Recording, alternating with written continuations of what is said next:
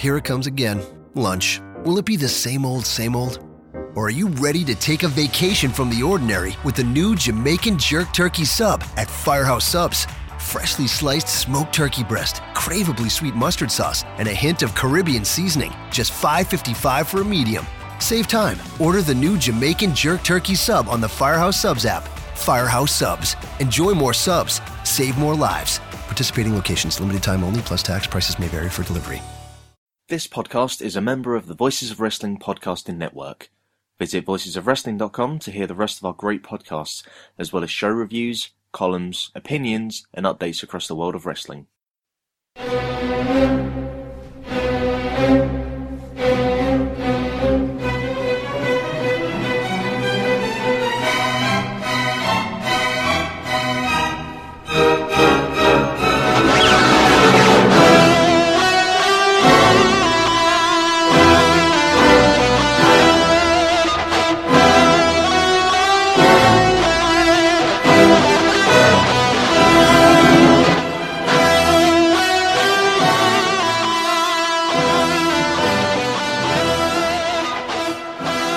Hello everybody and welcome to the Brit Wrest Roundtable. I am Robin Reed and as almost always I'm joined by Arnold Furious. How you doing, man?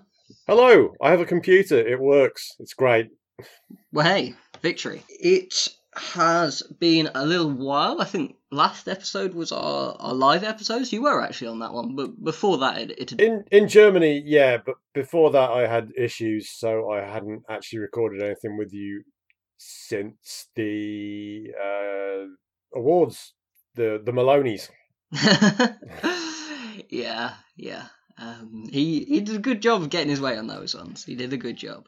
So we are going to be talking about on this episode, we basically, pre-show, we've been doing a little browse, and it turns out BritWres isn't really doing anything in April. They're taking a month off, which is nice for them. So this episode we're going to be talking about Scrapomania that happened 2 weeks ago now in OTT, as well as taking a look at what the European promotions are offering over at WrestleMania weekend.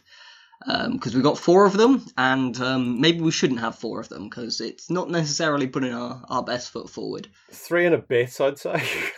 that might be generous. That might be generous. Well, Fight Club's kind of like half a show, and then there's the other one that we're probably not even going to talk about, which is like barely a 0. So we'll say 2 and a half. And then even Rev Pro is barely like that's basically a New Japan show. So we've maybe got 1 and 3/4. Yeah. But on the positive side of things, the real strength of the European scene at the moment is OTT. They are a tremendous promotion that's going from strength to strength, and they recently had Scrapomania at one of their big national stadium shows, the 5th Scrapomania? Yeah, the 5th one.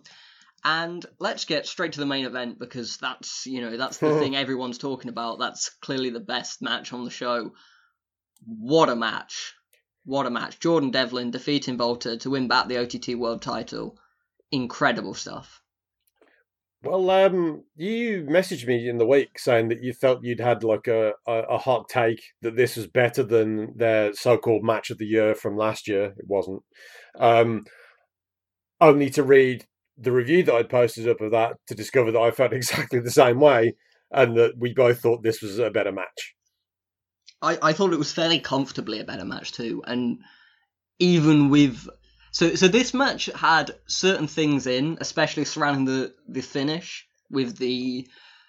So towards the end of the match, Devlin had Volta on the ropes, but Volta rolls out of the ring, kind of tries to just go for the count out, retain his title, but then out comes... was it a Joker Bray? Yeah. Well, first of all, it was Niall Fox refused to count him out and told him to get the fuck back in there now. Yeah. Which I thought was nice. That was a nice good touch. I enjoyed that. And then it got a bit ridiculous because you had was it Joey Cabray with Volta backing off from him as well. Yeah. Well, like he only backs down from people that run promotions so he can get those repeat bookings. It's like him and Zaki. the kryptonite, the Volta's Superman. And then he kind of went to walk up the rafters. I'm not entirely sure where he was intending to go. Kind of went through the crowd, I guess, and you had was it Paul Tracy backed him down as well, and it's like, and then Paul more Tracy? than hype. And it's like just random guys just happened to show up in the middle of the crowd, and it was kind of eye-rolly, and that kind of seeing Volta, who's been built up as this unbeatable monster, back down from first a promoter, then like a guy who barely gets booked in OTT anymore, kind of presented as an older, almost manager type deal now. Back off from him as well, and then also from kind of a mid card at best tag team. It's like something's not quite working there for me. I did like the message that was sending is that all of the Irish scene was behind Jordan Devlin. He was their like guy. That's what it was supposed to be. Yeah, and a way better way of doing that would have just had the whole Irish roster come out in the spot Cabray was in and just like block him off. Because then it's like, well, yeah, there's like 15, 20 people there stopping him from going. It makes sense he backs down there, rather than having back down from a random promoter that I'm sure a lot of people in the building had no idea who he was. Just a random bald guy come out and... Well, he was in the video for the Angel Cruisers entrance. That's true. So you would, if you were watching the show, you would actually know who he was. But you'd also wonder why he wasn't dead, because he got shot in the head. That's very true. Maybe that's why Volta backed out. I was like, Jesus it's Christ, you're supposed to be dead. How are you here? Zombie Cabray. And yet, despite all that, and despite that they built a fair amount of this match around punches, which I never really like, because it's kind of like, it makes the logic of like forearms. The whole reason people do forearms is that punches are illegal. Mm-hmm. And like I hate uppercuts, punches, that sort of thing. But I like the fact that he used punches because it worked. Because he had to kind of cheat to beat Volta, because Volta's that much of a hard opponent to overcome that you just need to kind of maybe not necessarily break the rules, although he did, but kind of bend them a little bit, and that's the only way you can get past him.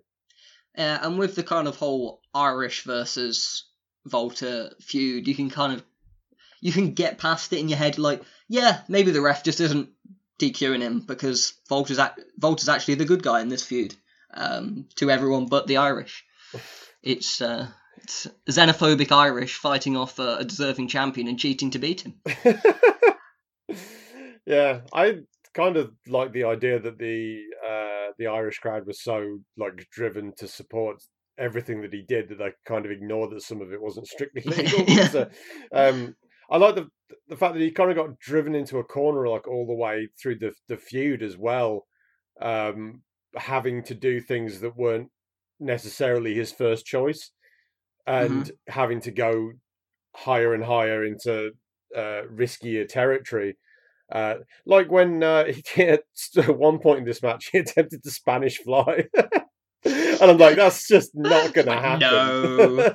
But he kind of done everything else and it didn't work. So he's like, okay, let's try this. No. I can just imagine like Jordan in the back calling, doing a Spanish fly to Volta, and Volta just giving him a look like, are you sure? Are you sure? But yeah, we've talked about like a few things that we kind of maybe didn't, not that we hated in the match, but thought could have been done better. But it overcame those things completely and had such an brilliant through line through this entire match. I thought the whole story of the match with they'd done the whole build in all the video packages around, well, Devlin's gonna have to rely on his punches. And then, like, 2 minutes into the match, Volta's destroyed his hand. It's like, well, what the hell's left? He runs through a lot of his big moves. Nothing quite works. I just thought, in this match compared to their first one, everything felt like it meant so much more. Previously, it was very good wrestling, but I didn't think there was necessarily that clear through line in the match. I think it meant so much more as well the second time round, because Volta won the first match, and he won it very decisively. So everything that was hugely effective before is also effective again here, and that made the crowd just kind of rally behind Devlin all the more. So like he was surviving the things that had beaten him. So he was in the Gojira clutch, but he got out of it. He took the Fire Thunder driver that beat him last year, but he kicked out this time. It's like, it wasn't that he knew to avoid those things. It's that he had that much more grit and determination to win this time, that he just wouldn't lose. And that was, the crowd rallied behind him to get that to that point. I think you take the crowd out of the equation and it probably wouldn't feel as important, but it's the fact that it all came together in this like beautiful storm of patriotism that the whole match worked. Yeah, I really felt the epicness in this one, whereas it didn't completely hook me as an epic, the first one, and I felt that was the big difference. I was genuinely considering 5 up until the finish with kind of the walk back. I'm still ended up 4.5 stars. It's incredible stuff and might be my favourite OTT match ever, and it's going to be right up there for European Match of the Year, I think. Yeah, I went 4 3/4, and I would say that's probably, if not the best, it's very, very close to being the best. It probably is, to be honest with you. It feels important. They've had some really, really fun matches before, but I don't think anything on this kind of scale, this kind of scope. Definitely. It felt like a real culmination, which is exactly what you want from the main event of your big stadium show. It felt conclusive and it felt epic. I find it very satisfying when you have a feud and it has wrinkles along the way, but when it pays off, it pays off. And that's what happened here. But also, there was the sub-feud within it where Devlin and Starr had issues. They'd had a match, so Devlin had beaten him already, but at the end, you've got Starr standing on the stage watching the guy who was supposed to be his friend, and they'd had all these issues this year because of Volta. He beat Volta, and Starr still hasn't beaten Volta because he didn't beat him at Carrot. In WXW like he was intending to do. So it's kind of doubled down for him now, and he's there staring on and thinking, what do I have to do here? And I think what he has to do is beat Devlin, win the title, and prove that he can win a title. And that's like his next step, character-wise. Yeah, and I love booking like this. So often, WWE is probably most guilty of this trope, but it affects a lot of Western wrestling in that they're so focused on building the next match, they never pay off the current one. So you'll have an interference finish in a main event to move the guy on to the next feud, but it means you never got the conclusive finish to the feud you're currently doing. And they keep doing that, so you never actually get a payoff to any feud. It's always just moving ahead to the next thing, the next thing, the next thing. This one, it was so masterfully done in that they conclusively paid off the Volta Devlin storyline, while also, just by having Starr come out and just watch at the end, immediately you're hooked into the next match. You're hooked into the next big feud that presumably is going to be like the next Stadium Show title match. And it's creating that continuity without ruining the payoffs of what you're currently doing that is so excellent. I'm really excited to see where they go with it as well, because you've had Starr there and he has so much storyline already with Devlin that they were able to do a fantastic video for their last match. But now it's kind of intensified all the more because next time it'll be for the title. Devlin can simply turn around and say, well, I've already beaten you. I don't have anything to prove here. And it'll be interesting to see where they go with it. I really hope Starr wins. I feel like at the moment he's on the cusp of being an extremely special wrestler, and the first company that pulls the trigger on him is going to be the one that gets the biggest advantage of that. And OTT seems to be pretty smart with stuff like that.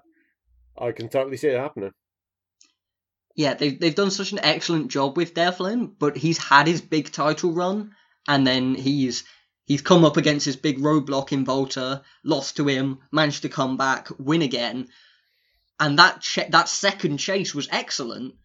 but it kind of feels like what's next for him. I think it almost has to be Star, and I think it has to be Star winning, because Star is dangerously close in OTT, and they've done a masterful job of giving him so few wins while still making him feel like a main eventer. But you don't want to push that too far over the edge and have him just, in the minds of the OTT fans, be a guy who, whenever he comes to the big match, he always loses. Because I think he, as you say, he's a guy they can really build around. He's, I'm happy to say that he's comfortably one of the best wrestlers in the world. Would be comfortably inside my top 10 right now, if not higher. I think he's just absolutely on fire at the moment, and creatively, in the ring, everything. And the storyline they've got with Devlin, you don't want that just to end with Star challenges him for the title, loses, and that's kind of it, because then where do you go with Star? Whereas I think with Star, the one thing you can always rely on is that he can talk his way into another feud at some point, another situation, because he is so good on the mic that there's always a storyline that he is capable of telling. Yeah. So if you didn't want to go with him, I think that would be a mistake. But if they didn't want to do that, then there's always something else that he can talk himself into. Yeah, I think you'd be okay without giving him the title, but the benefits you get from giving him the title, even for like a couple of months or something, a free defense run or something, he then will have so much credibility in that company forever that he'll be a made man completely. Not that he's not already there, but you do have the danger of, if you do keep him losing every time he gets in a big match, people stop buying into him, no matter how good a talker he is. Whereas if he's got that, well, I've won the title here, he's set for life there. I think it doesn't help as well that like his big storyline in his other major promotion, WXW, is that he can't win. He can't beat Volta. And also you look at the storyline he's got in Rev Pro, where he's convinced that the company's trying to screw him out of the main events. Also has him losing when it comes to the truly big matches, even though he is their secondary champion, and he's done an excellent job with that belt. But yeah, there is the worry that he might end up running through these conspiracy theory routines because he's always losing, which I feel like OTT is definitely the place to stop the rot, because he's getting heat there for different reasons. And I think the heat that he's getting there is so good that if he beats Devlin, it'll get a far better reaction than when Volta beat Devlin. So I think that was kind of like a shock to the crowd, the way that he was defeated there. Whereas I think if Star beats him, it's going to be in some way underhanded, and it's likely to get a far more visceral negative reaction, and it'll be a different title reign altogether, I think. Although Volta did a very good job, especially during this match where he did the stuff with the Irish flag. He did a very good job of being the big bad heel. But I think Star can do a different job, and I'm very excited to see what happens with that. Yeah, 100%, 100%. OTT's main event scene at the moment is the most invested I am in anything in European wrestling.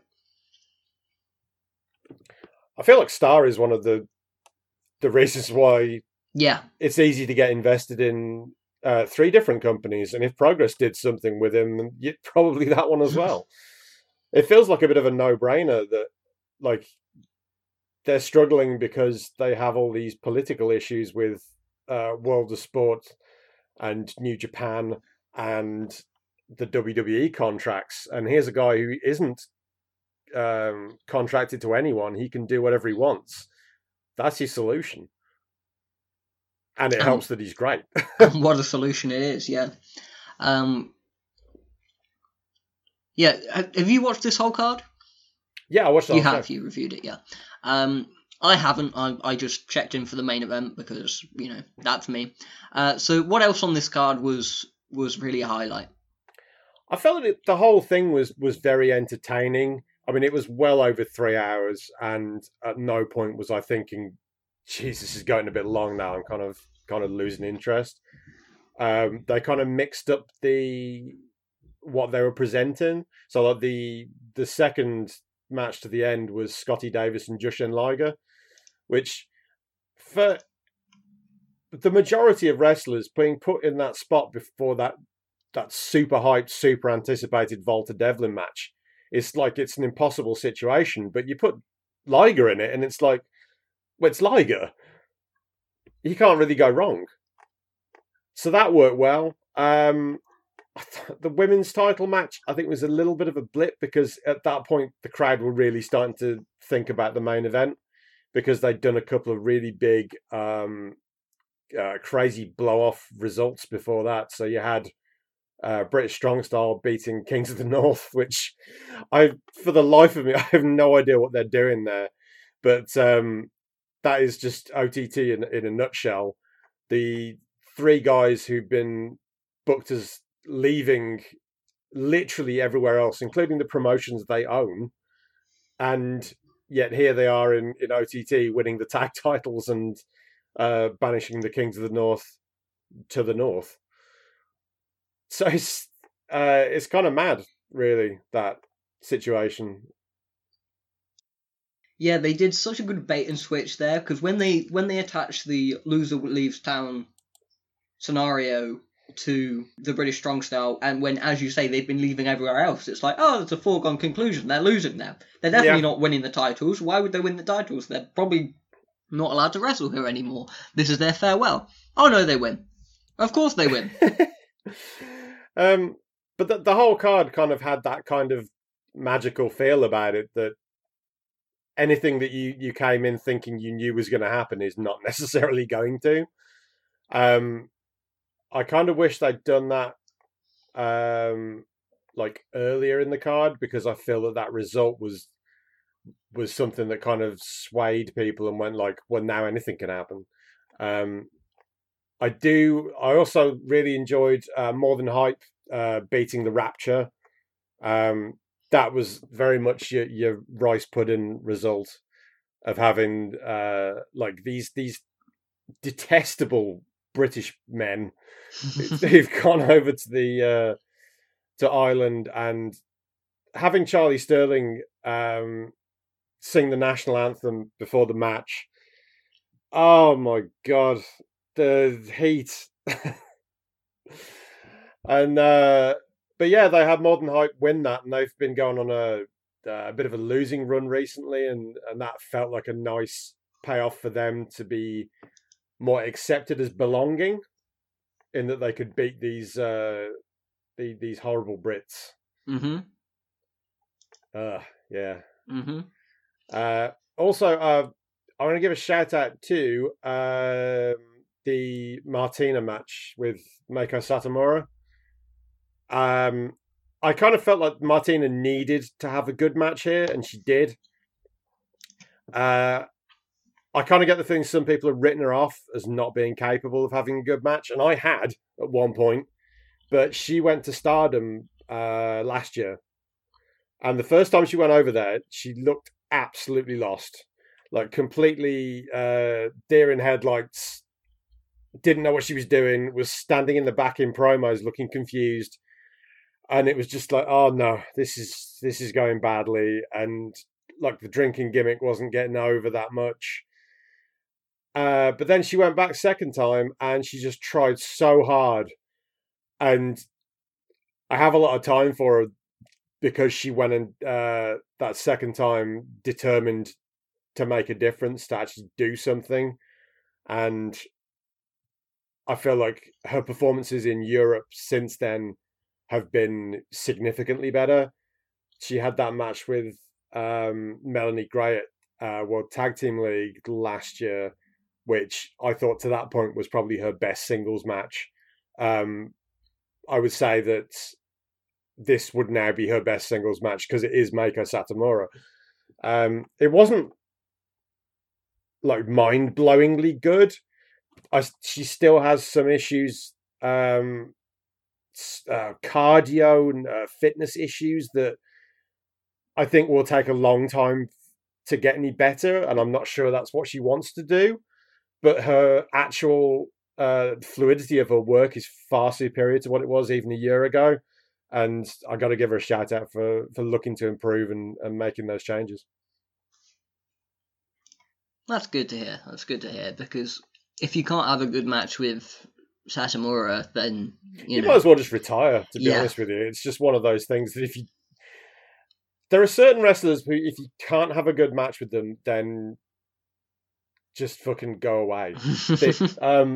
A case in point is, do you remember when Enzo Amore had a match with Cesaro? And Cesaro was looking at him like, what is wrong with you? What can I do with you? Yeah, really. And that's the thing. If you can't have a good match with somebody of that caliber, then you're in the wrong business. So, but she turned up here, Martina, and she has been turning up for a while now. And she delivered, and I'm very pleased for her. And I don't think, with her gimmick, she's never going to be like a super worker, and she doesn't need to be. She just needs to be at a certain level where, when she's in there, in a big spot, she can have a good match. Yeah. And then she can still lean on her gimmick, and that's probably the right thing for her to do. But she's now at a level where she can get by. Yeah, the gimmick is what makes her stand out. Like, because you don't have a lot of people doing, like, gimmicky stuff in women's wrestling as a whole. A lot of the gimmick is restricted to character. So somebody like Ginny has a very strong character, but when she's wrestling, there's nothing about her wrestling that makes me scream gimmick at her. She's a wrestler. She just happens to be a snob. Whereas Martina, all of her gimmick is embedded into all of her style, all of her moves, which I really appreciate that, because I see far too many gimmick wrestlers where they don't bring the gimmick to the match. The gimmick leaves them when they step through the ropes, and I think that's wrong. Yeah, if you're going to lean heavily into the gimmick at some points, then lean into it at all Go points. all in. Yeah, absolutely. Okay, so overall, sounds like it was a good show that really, really peaked perfectly with the main event. Yeah, I think the undercard was consistently enjoyable. There was nothing on the undercard that I was particularly irritated by or thought outstayed its welcome. But yeah, it absolutely peaked with the main event. I thought the main event was blow away good, and you need to see it. I would entirely echo those sentiments.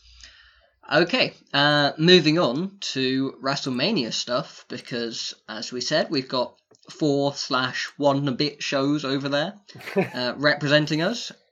We'll start off with the one that feels very authentic to the European show that it's representing. That's WXW. So I'll just run through the card straight away.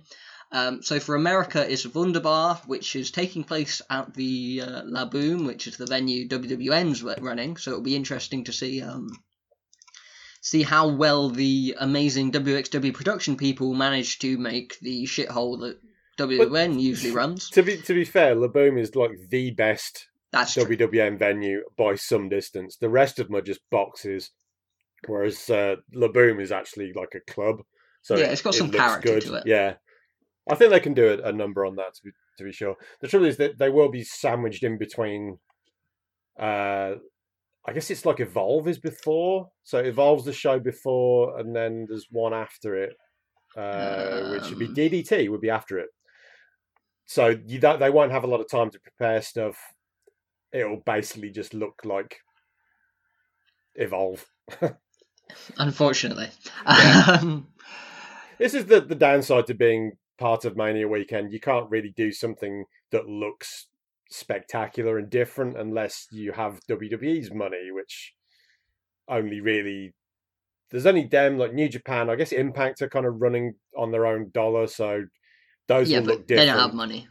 Yeah, so but anyone else that's there is very much going to be packaged the same. So all the WWN shows are going to look the same. All the WrestleCon shows will look the same.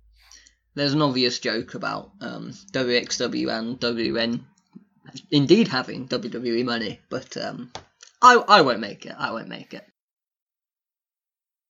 So the card for this one, and as I kind of said before, they've done a really good job of having a show that feels authentic to WXW, which is something that isn't always managed when these companies go over to a different continent and host a show, sometimes it feels like when Progress run in the US, a lot of the time it feels like an Evolve show with a British accent, whereas this feels like a WXW show. So you got the Workhorsemen, Anthony Henry and JD Drake taking on Aussie Open, Absolute Andy taking on Chris Brooks, You taking on LuFisto, LAX, so Santana and Ortiz taking on The Crown, Lucky Kid taking on David Starr, Bobby Guns defending the World Wrestling Championship against Shigehiro Irie, and the Shotgun Championship defense, Marius Alani versus Emil Satochi, and then finally Darby Allin versus Avalanche.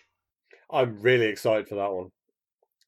I think Avalanche maybe isn't that familiar to like the American viewers, but he should be, and I think this is going to be a great match for him. I see their styles meshing perfectly. Yeah, totally. I think that could easily be match of the night. Yeah, Allin will take any bump, and several bumps that he shouldn't, and Avalanche is probably just going to crush him completely, and it's going to be glorious. There's an obvious story there, and they're going to nail it. Yeah, no doubt.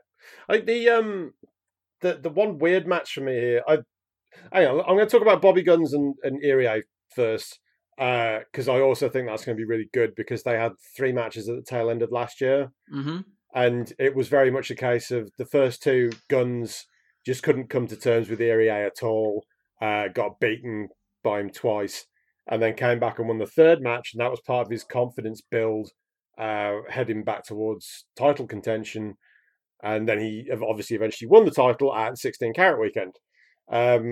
So to have Irie as a challenger makes like perfect sense, because he's beaten him twice already. Admittedly lost the 3rd match, but he's still 2-1 up on that series, and he's a guy that Guns has had real trouble beating recently. So it's a good logical match to put together. And they have had good chemistry together. Like I've pretty openly never been a big Bobby Guns fan, but the matches of his that I've enjoyed the most have been against Irie. I think they mesh together surprisingly well. Yeah, well, Irie is he's a very good wrestler. He is. We've been lucky to get him over in Europe for this run that he's been on for the past, let's say, 4 months. I think December, so yeah. Yeah, 4 months. I hope he comes back. I think he's scheduled in to do stuff over the summer, but I don't think it's like such a solid block of like living in Essen and coming to the UK all the time.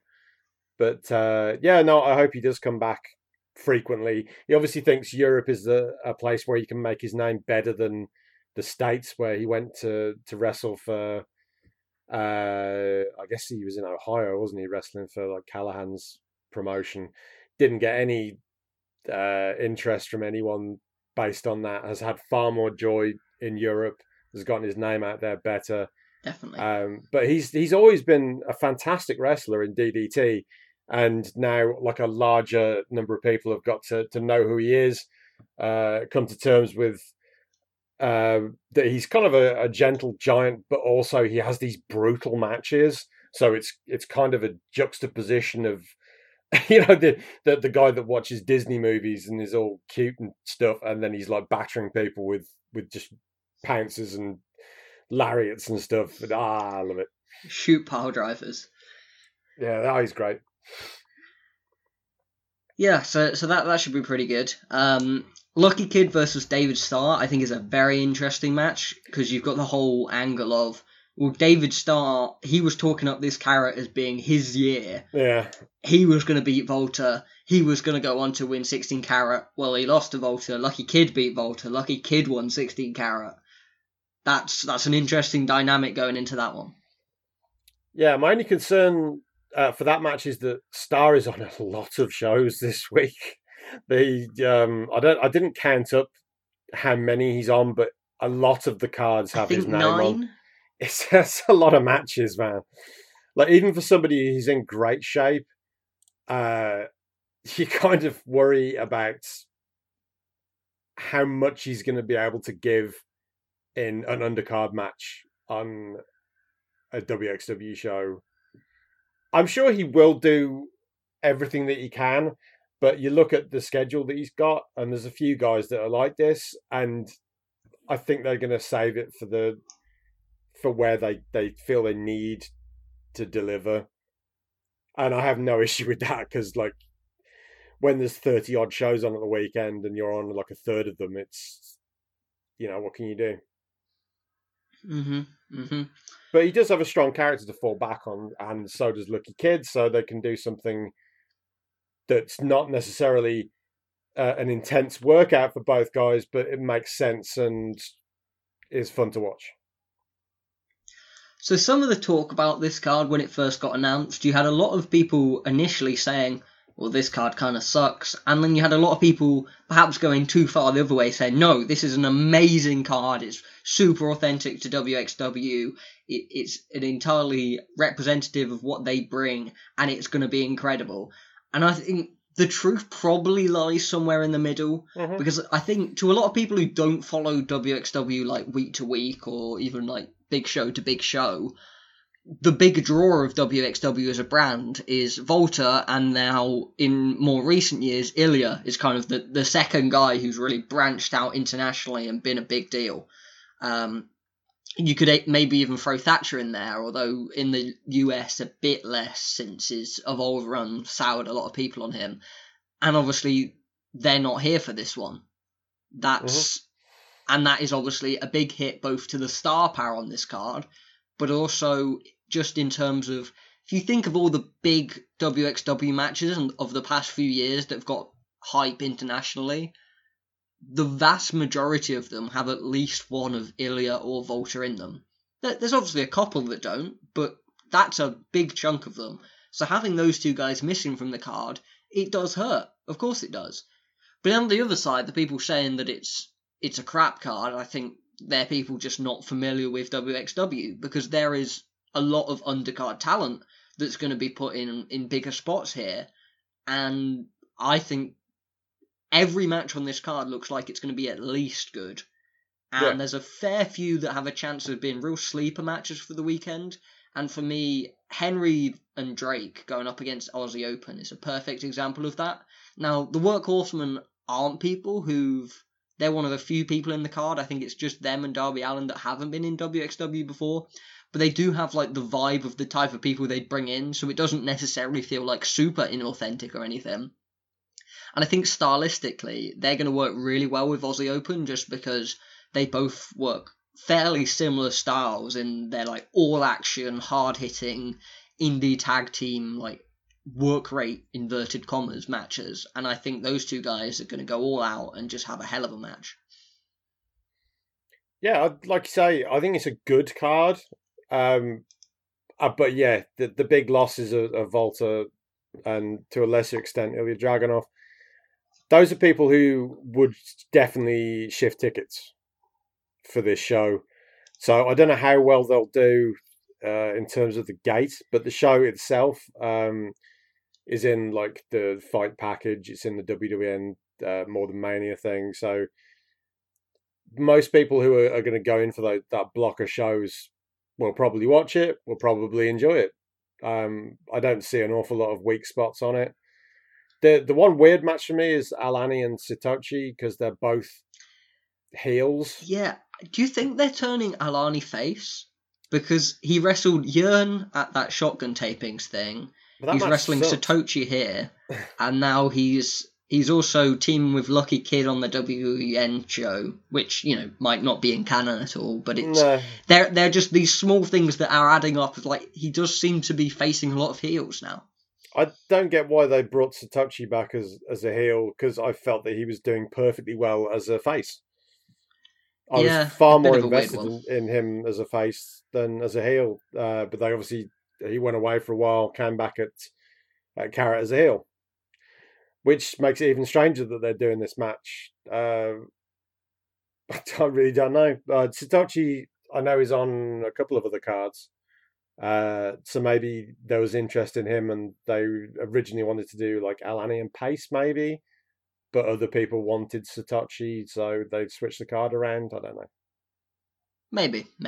He's on US vs. the World, isn't he? Yeah, I can't remember who he's wrestling, to be honest. There's so many cards. There's too much. No, there's a perfect amount of wrestling, but well, actually, when we get to the IPW show in a bit, we might say, yeah, there's too much wrestling. That show didn't need to happen. The thing with that IPW show is it's not actually getting streamed anywhere. It's there. So who cares? True.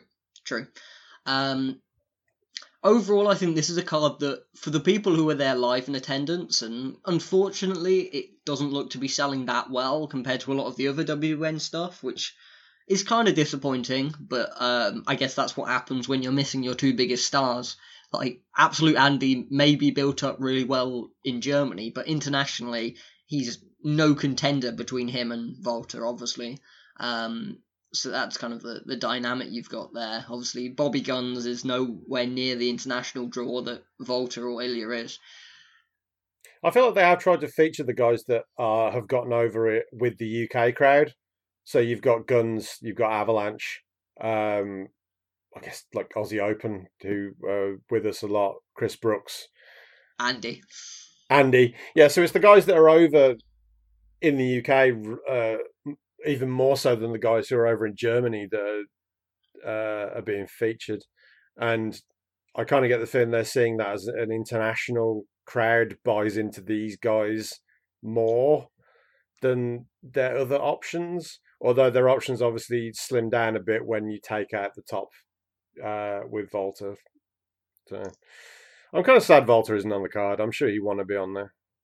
Yeah, it kind of feels like the feel I'm getting off it is that WXW in recent years has really expanded over to UK in terms of reach, but hasn't got to the US. Their big like international expansion has been getting to the UK, getting people watching them from the UK. Whereas like traveling. A promotion like Progress, they've got over in the States now. WXW hasn't like reached that far across, and it's kind of showing in the sales. What Progress had is very much catered to an English language audience, and right. I'm sure WXW will say that they're trying to do that because they are.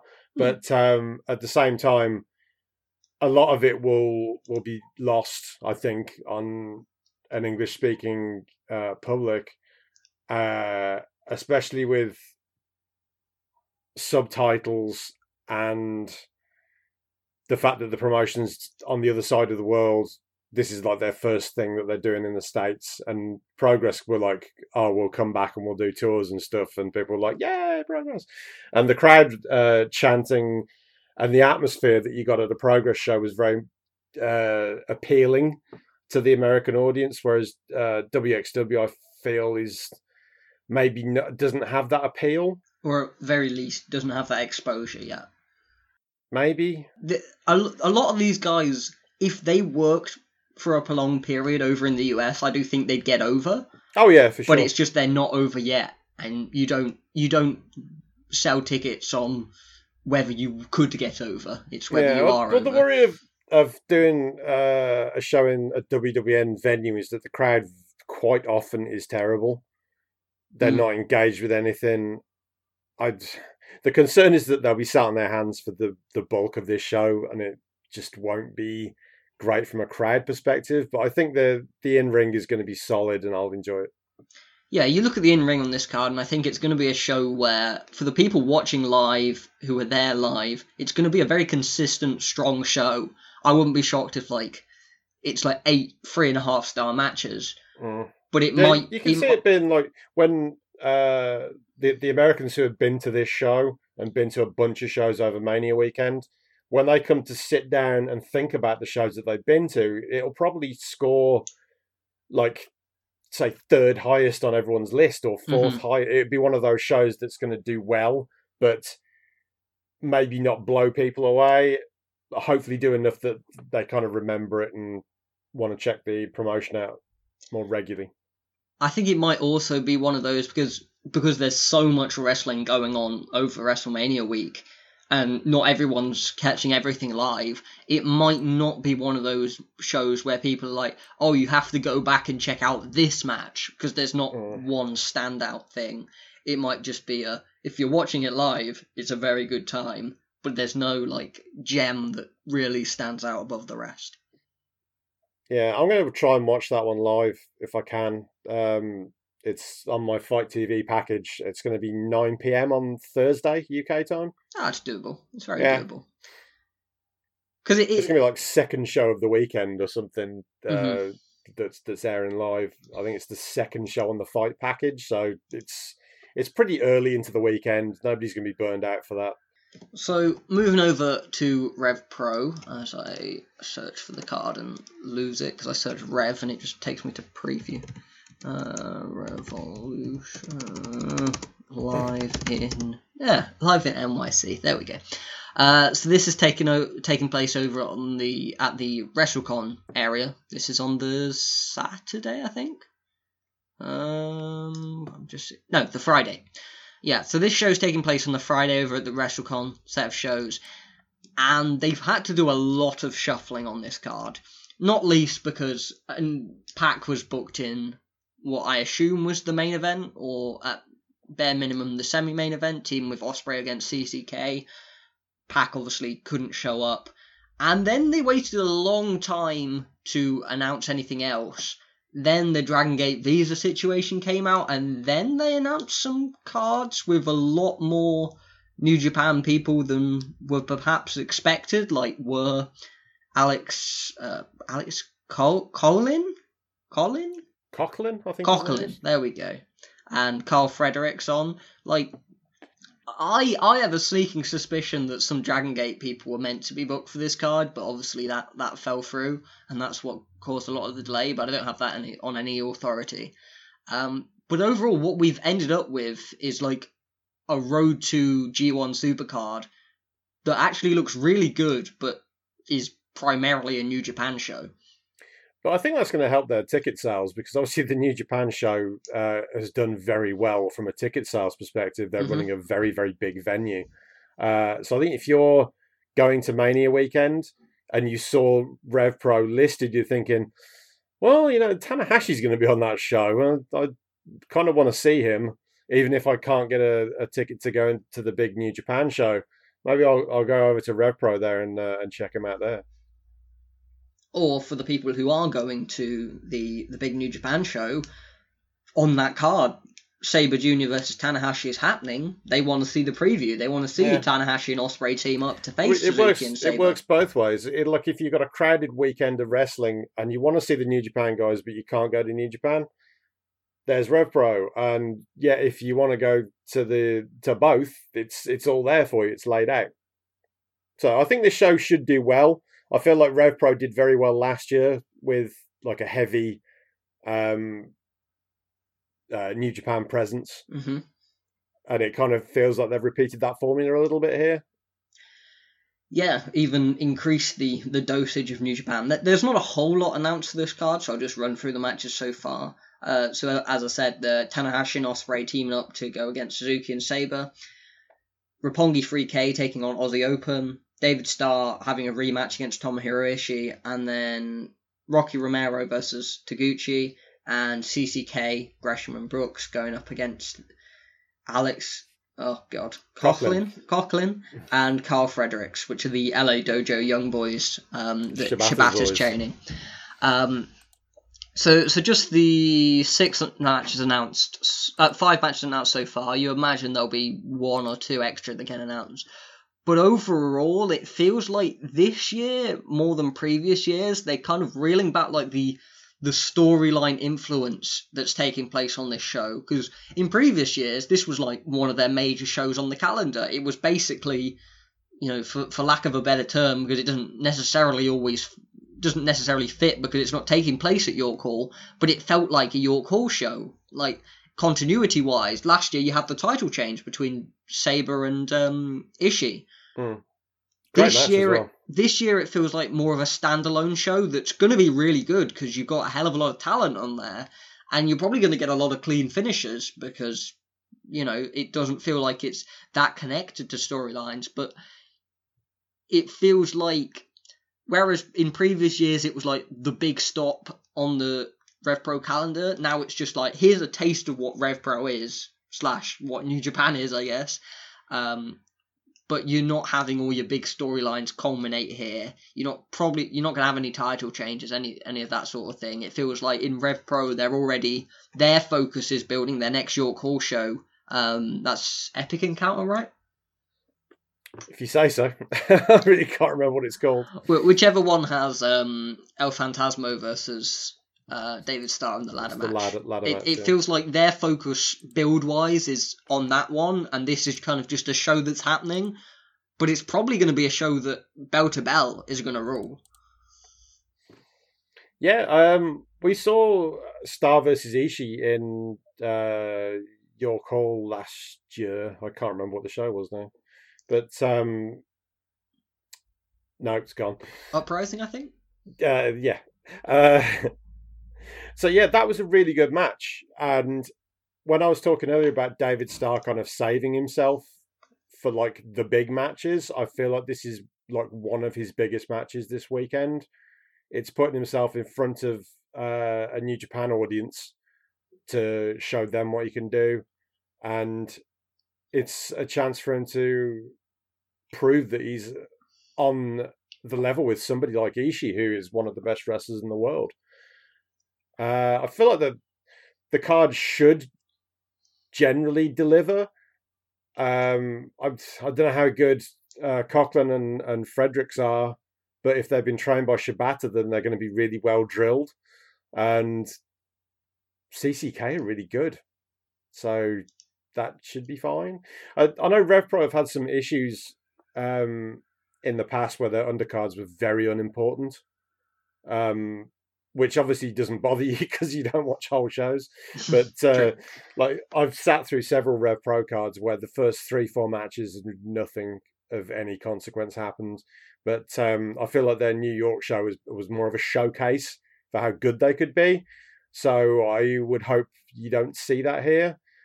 Again, like I think Romero and Taguchi is not going to be a great match, but it should be good, and you're probably going to get a good standard throughout. So, yeah, I'm excited for this one. In terms of quality, I think it's going to be one of the better shows of the weekend. Yeah, it's weird they still have only announced so little, and we're basically on the doorstep of it now. It's later this week now already, so... Yeah, well, it's like 4 days from now. We're recording on the 1st and it's on the 5th. So, just quickly browsing their Twitter in case anything got announced in the meantime, but it doesn't look like it, so... I think they've sold out, so I guess they don't technically need to announce anything else, but... Screw it. Yeah, it'll be interesting to see what else fills out that card, because in terms of RevPro guys, it's not like obvious that anyone else is around and is gonna be booked on the show. Gideon Gray will probably be there, maybe Zoe Lucas as well, just because they're kind of semi-office in RevPro, aren't they? So yeah. Maybe they'll have a match somewhere, but I'm absolutely certain Zoe Lucas has sent my merch out before. Oh, definitely. The next thing we have to talk about is the forgotten 4th section of shows, which is everyone's talking about the WWN shows. They're talking about the WrestleCon shows, even the collective shows. They're kind of like the third thing that you're thinking of. You've got the kind of big 3 indie places. Then on the side, obviously, you've got WrestleMania, that thing, the Takeover, Access, the big New Japan Ring of Honor show. That's obviously happening. But then you've also got this other collection of shows that kind of doesn't fit in anywhere, and no one seems to be talking about, and not many people seem to be going to, and that's the NYC Arena set of shows. So there's 4 shows happening there, and one of them's getting decent hype because it's so different. It's the Stardom show, and you know, people who are fans of Stardom are going to that one. I'm pretty sure they've announced nothing, which is kind of weird. I think they've got 1 match now, and they've got a bunch of talent announced, but yeah, not a lot. I'm wondering if there's perhaps visa issues there. They announced factions, and it was like, that could be anyone. Just so vague. But you've other than that, you've got at the NYC Arena, you've got the House of Glory show, which is headlined by. It's got Muta on it. Muta and Kai, I think. What a team that is. Oh no, it's Muta and him, Pentagon and Tajiri against Loki and LAX. And it's also got Amazing Red and Phoenix is on that card, and I shouldn't be getting excited about it because it's got nothing to do with us. But there's a lot of stuff on Mania weekend where there's just wild left field matches, and I'm here for it. But then the other two shows that are on this, in this group of shows, are two shows that have links to Europe, but feel very weird and like they shouldn't really be there. And that's Fight Club Pro are teaming up with Destiny, which I think are a Toronto-based promotion. Which I know they're Canadian. I'm not sure which seems very strange that they're the group that Fight Club Pro are teaming up to put a show on. And then IPW UK are also putting on a show. And I don't know anyone who's going to them, and I know a lot of people who are going to WrestleMania weekend, so I'm somewhat cautious about how they're going to draw. And both of their cards are pretty underwhelming. The Fight Club Pro Destiny one has an interesting selection of people booked. So we'll run through the card here. It's got quite an eclectic mix, and some of the people you're like, I wish they were booked in more places because they're really good and they're not all over WrestleMania weekend when they really should be, but they're put in against people who are not that high against. So you've got Ricky Shane Page going against Mark Davis, which... Yeah, I'm not a Ricky Shane Page guy at all, so I think that's kind of a waste. The thing with RSP is he's very much a hardcore guy at heart, but he's also a lovely guy, so I don't want to bag on him. He's just really nice. He's not very good at wrestling though, which is unfortunate. Well, he should have a decent match with Mark Davis. They'll do a big sort of hoss fight kind of thing, and I'm sure that'll be good. I'm not. Then you've got the Rascals taking on the Besties in the World versus Team White Wolf versus Session Juice, which is Orange Cassidy and the Session Moth. That match could actually be pretty good. There's a lot of people. What Fight Club Pro are quite good at, which is kind of throwing together a load of different people from all over and just having fun with them. So I can see that being good. Yeah, I got a lot of faith in Team White Wolf as well. It should be pretty fun, but it's not like... When you've got that many people in a match, it's rarely going to be like a real big standout. It's probably going to be kind of a bit of a spot fest that's fun but doesn't stick in the memory, which is kind of unfortunate because that's probably the highest profile spot White Wolf are in over the weekend, which seems a shame because they're so good. Yeah, totally agreed. Maybe they'll get booked in Rev Pro. They should, because they're regulars there, and if they're already in New York, they, find a decent opponent for them. Romo said he was on 4 shows, and I'm struggling to find the 4th one, so... Yeah, hopefully Rev Pro then. Then you've got a 6-man tag with Brooks, Lycos, and Fletcher taking on Amazing Red, Puma King, and Rob Eagles. That could be very good. I like the fact that Amazing Red's coming up in all these dream matches when I thought he'd retired. he hadn't wrestled for almost a year, and then all of a sudden he's all over Mania weekend. Well, he runs House of Glory, right? So yeah, I guess I think so. He's like, well, while I'm here, may as well. That should be pretty fun. Although Red now is obviously nowhere near what he was 10, 15 years ago now. But according to Cage Match, he's had 16 matches in the last 4 years. Right, but if you're gonna have him in a match, I think a 6-man match is the way to go. So we can get in, get out.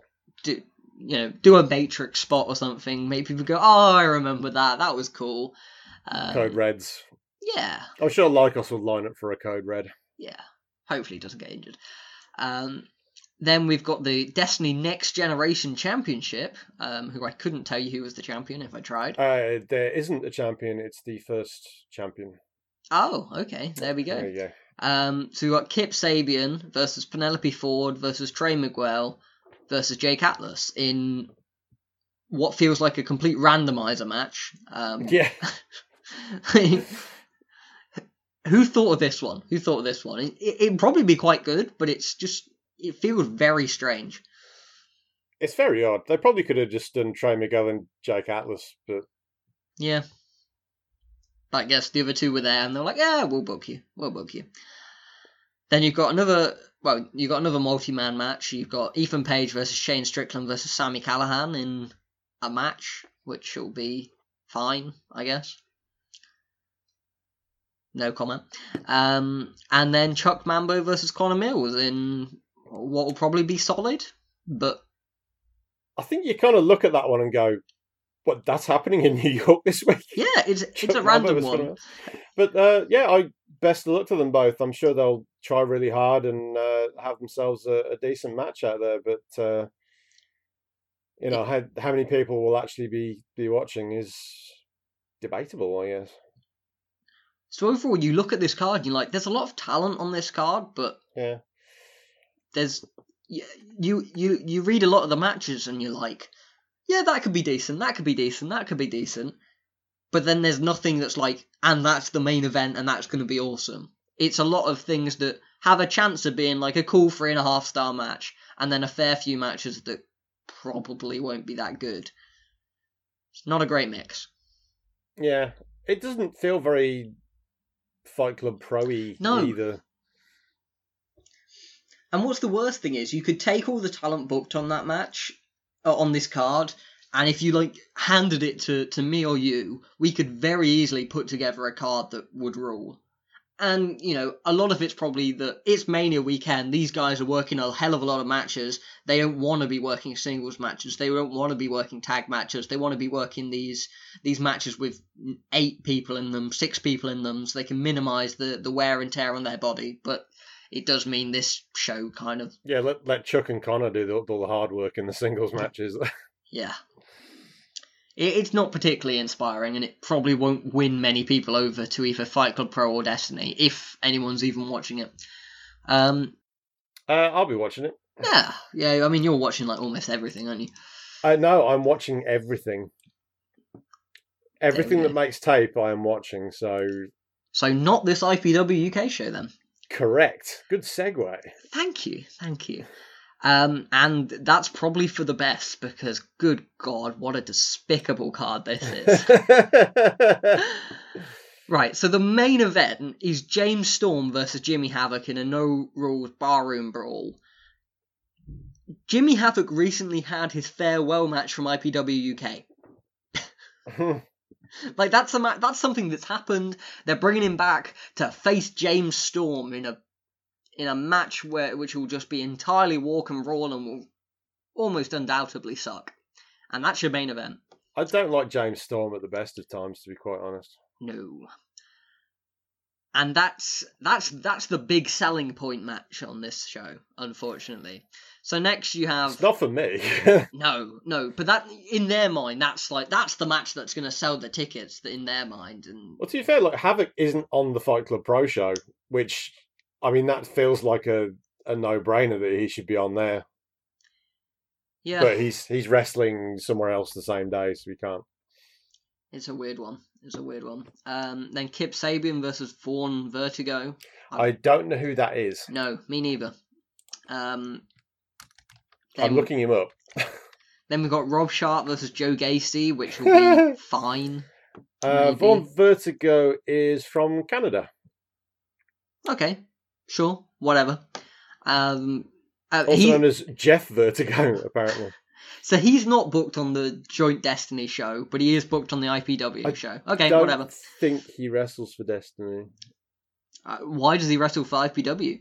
I don't know. Carry on. Then you've got Juicy Gambino, who is very good, and should be booked a lot more over Mania Week, because, like many of the Australians who've made the trip over, he's being criminally underutilised. He's going up against Rob Lynch. This would be a match I'd have been quite excited for about 4 years ago, but Rob Lynch, not so much now. Not so much. I feel like if there's a time for him to find his feet as a singles guy, it kind of needs to be now. Otherwise, that boat is going to sail. I mean, if we're honest, it kind of needed to be a fair while ago, but, you know. Yeah, well, he had a chance and he blew it, and I kind of feel like he's had that bad neck. He's probably thinking about that bad neck, and I don't blame him. But yeah, he's not in good condition. He got caught up a little in the Davis stuff as well, by Yeah. virtue of being tied to him so closely for so long. So I mean, let's face it, James Davis is an absolute piece of shit, like bottom rung, worst human being in the business, which is saying something. So yeah, he was kind of mentally attached to that, and it's a pity because you have to remember they were a really, really good tag team. But look at it now; it's just, yeah. So then you've got for the IPW UK Women's Championship and the Hog Women's Championship, which is a hell of a name for a title. Hog Women's. Bobby Tyler versus Sonia Strong. I'd be lying if I said I was familiar with Sonia Strong, and Bobby Tyler's decent. I've seen Bobby Tyler wrestle once, which was coincidentally a matter of days ago, so it's kind of fresh in my mind, and I still can't remember her. Yeah. So unless Sonia Strong's some sort of unknown super worker, then probably not going to be too special. And then what is probably going to be the opener. She's got a 7 out of 10 on the old cage match. Yeah, good for her. Good for her. And then in what's probably, I imagine, going to be the opener, and probably also the best match on this card, because it's just going to be a spot fest with a bit of comedy in. Connor Mills versus Danny Duggan versus OJMO versus Kieran Donnelly versus question mark versus question mark, which will probably be whoever turns up on the day. That could be fun. Connor Mills was in that. Pardon? You did say Connor Mills? Yeah. Oh, okay. I must have tuned out briefly. Yeah, so that's probably the highlight of the card, and it's probably just going to be your standard opening spot fest, which will be funnish. I love that OJMO's over there. Yeah, he should be booked more. Yeah, he's so good. Like he has this it factor about him. He just kind of oozes that confidence and presence when he's in the ring. He knows his comedy spots. He's good at stuff that he shouldn't be good at yet. Give him another 4 or 5 years, he's going to be all kinds of good. He definitely needs to bulk up because he's very, very small, but he's very naturally talented. I'd be surprised if he didn't make it in some capacity. And he's a good guy. When you watch him wrestle, even when he's doing comedy stuff, you just get the sense he's got such incredible timing and such a good mind for wrestling, and that's half the battle already. So yeah. He's definitely on the right track, and probably the highlight of this card. All of last year, I saw him at pretty much every show I went to. It was just I'd turn up and it'd be like, oh, there's OJMO. And when you see a guy that's getting around, going to all the shows and learning stuff everywhere, it's only a matter of time before they get a chance to showcase that. And I think if he put on more weight than he has done, then it would have been sooner. It would have been the back end of last year, last half of 2018. I'm really happy that he gets a chance to wrestle on Mania weekend, even if it is for IPW UK. Yeah, so I think the best way to describe this card is that it's the perfect example of the oversaturation of WrestleMania weekend, because this show doesn't need to happen.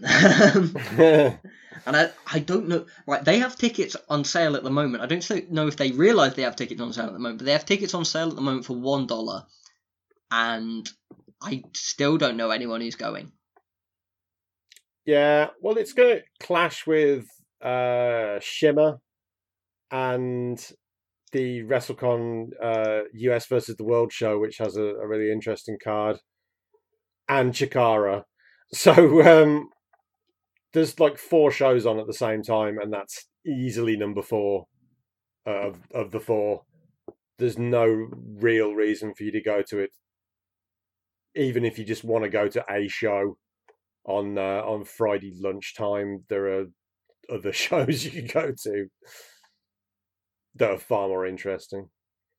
Plus, RevPro's on at 3, so there are people who probably won't want to go to one and then straight to the other, because it's, well, one's in, I don't know how far apart they are.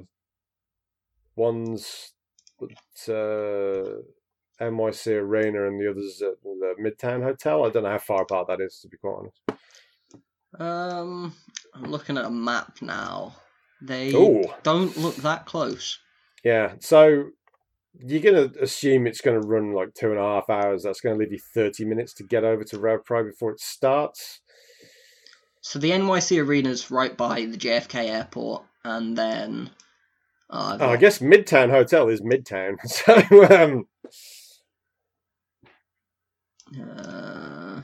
I've lost it on the map, but yeah, you would assume. It's decently close to WWN, but quite a way away from RevPro. Yeah, so if you were doing like because WWN has the Super Show, the Mercury Rising show, if you were doing that, then you could probably go to IPW, I guess, or you could just watch Shimmer, because that would probably be a better show. Comfortably.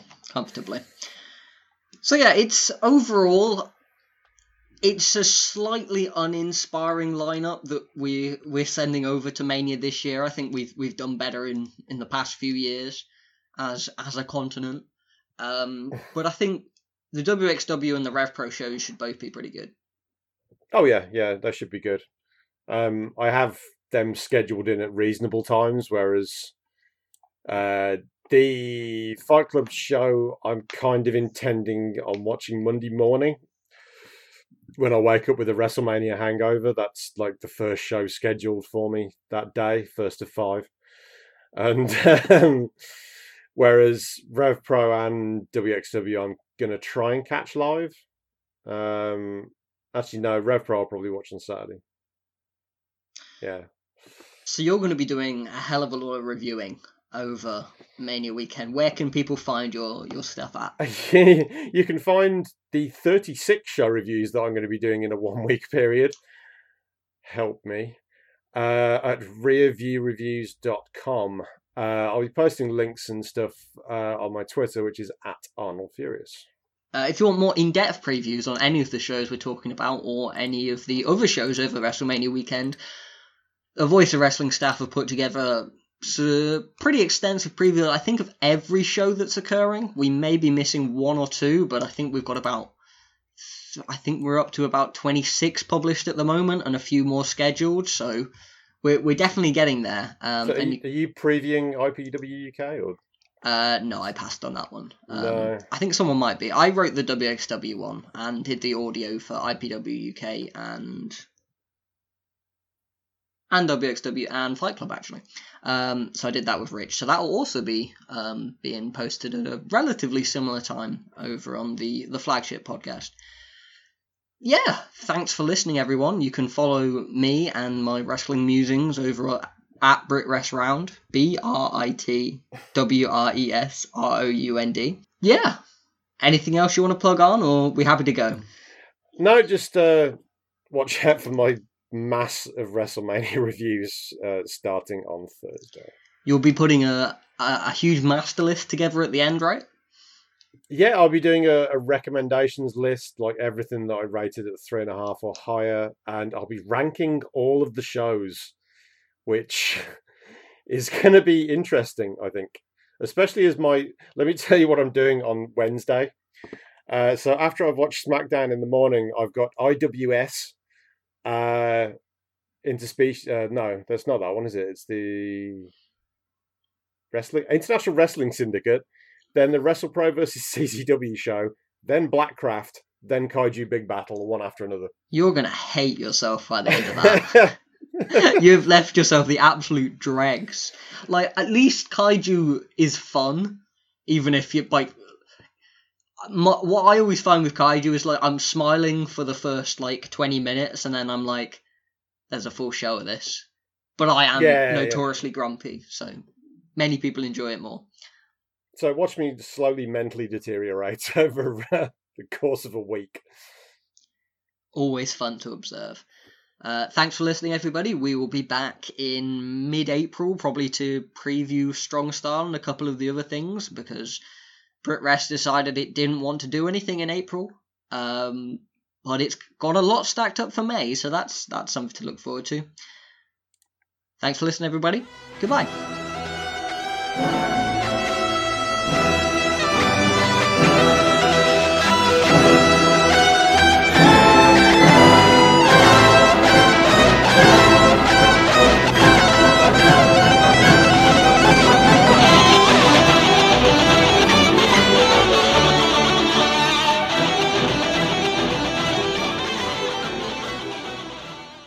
Here it comes again. Lunch. Will it be the same old, same old? Or are you ready to take a vacation from the ordinary with the new Jamaican Jerk Turkey Sub at Firehouse Subs? Freshly sliced smoked turkey breast, craveably sweet mustard sauce, and a hint of Caribbean seasoning. Just $5.55 for a medium. Save time. Order the new Jamaican Jerk Turkey Sub on the Firehouse Subs app. Firehouse Subs. Enjoy more subs. Save more lives. Participating locations. Limited time only, plus tax. Prices may vary for delivery.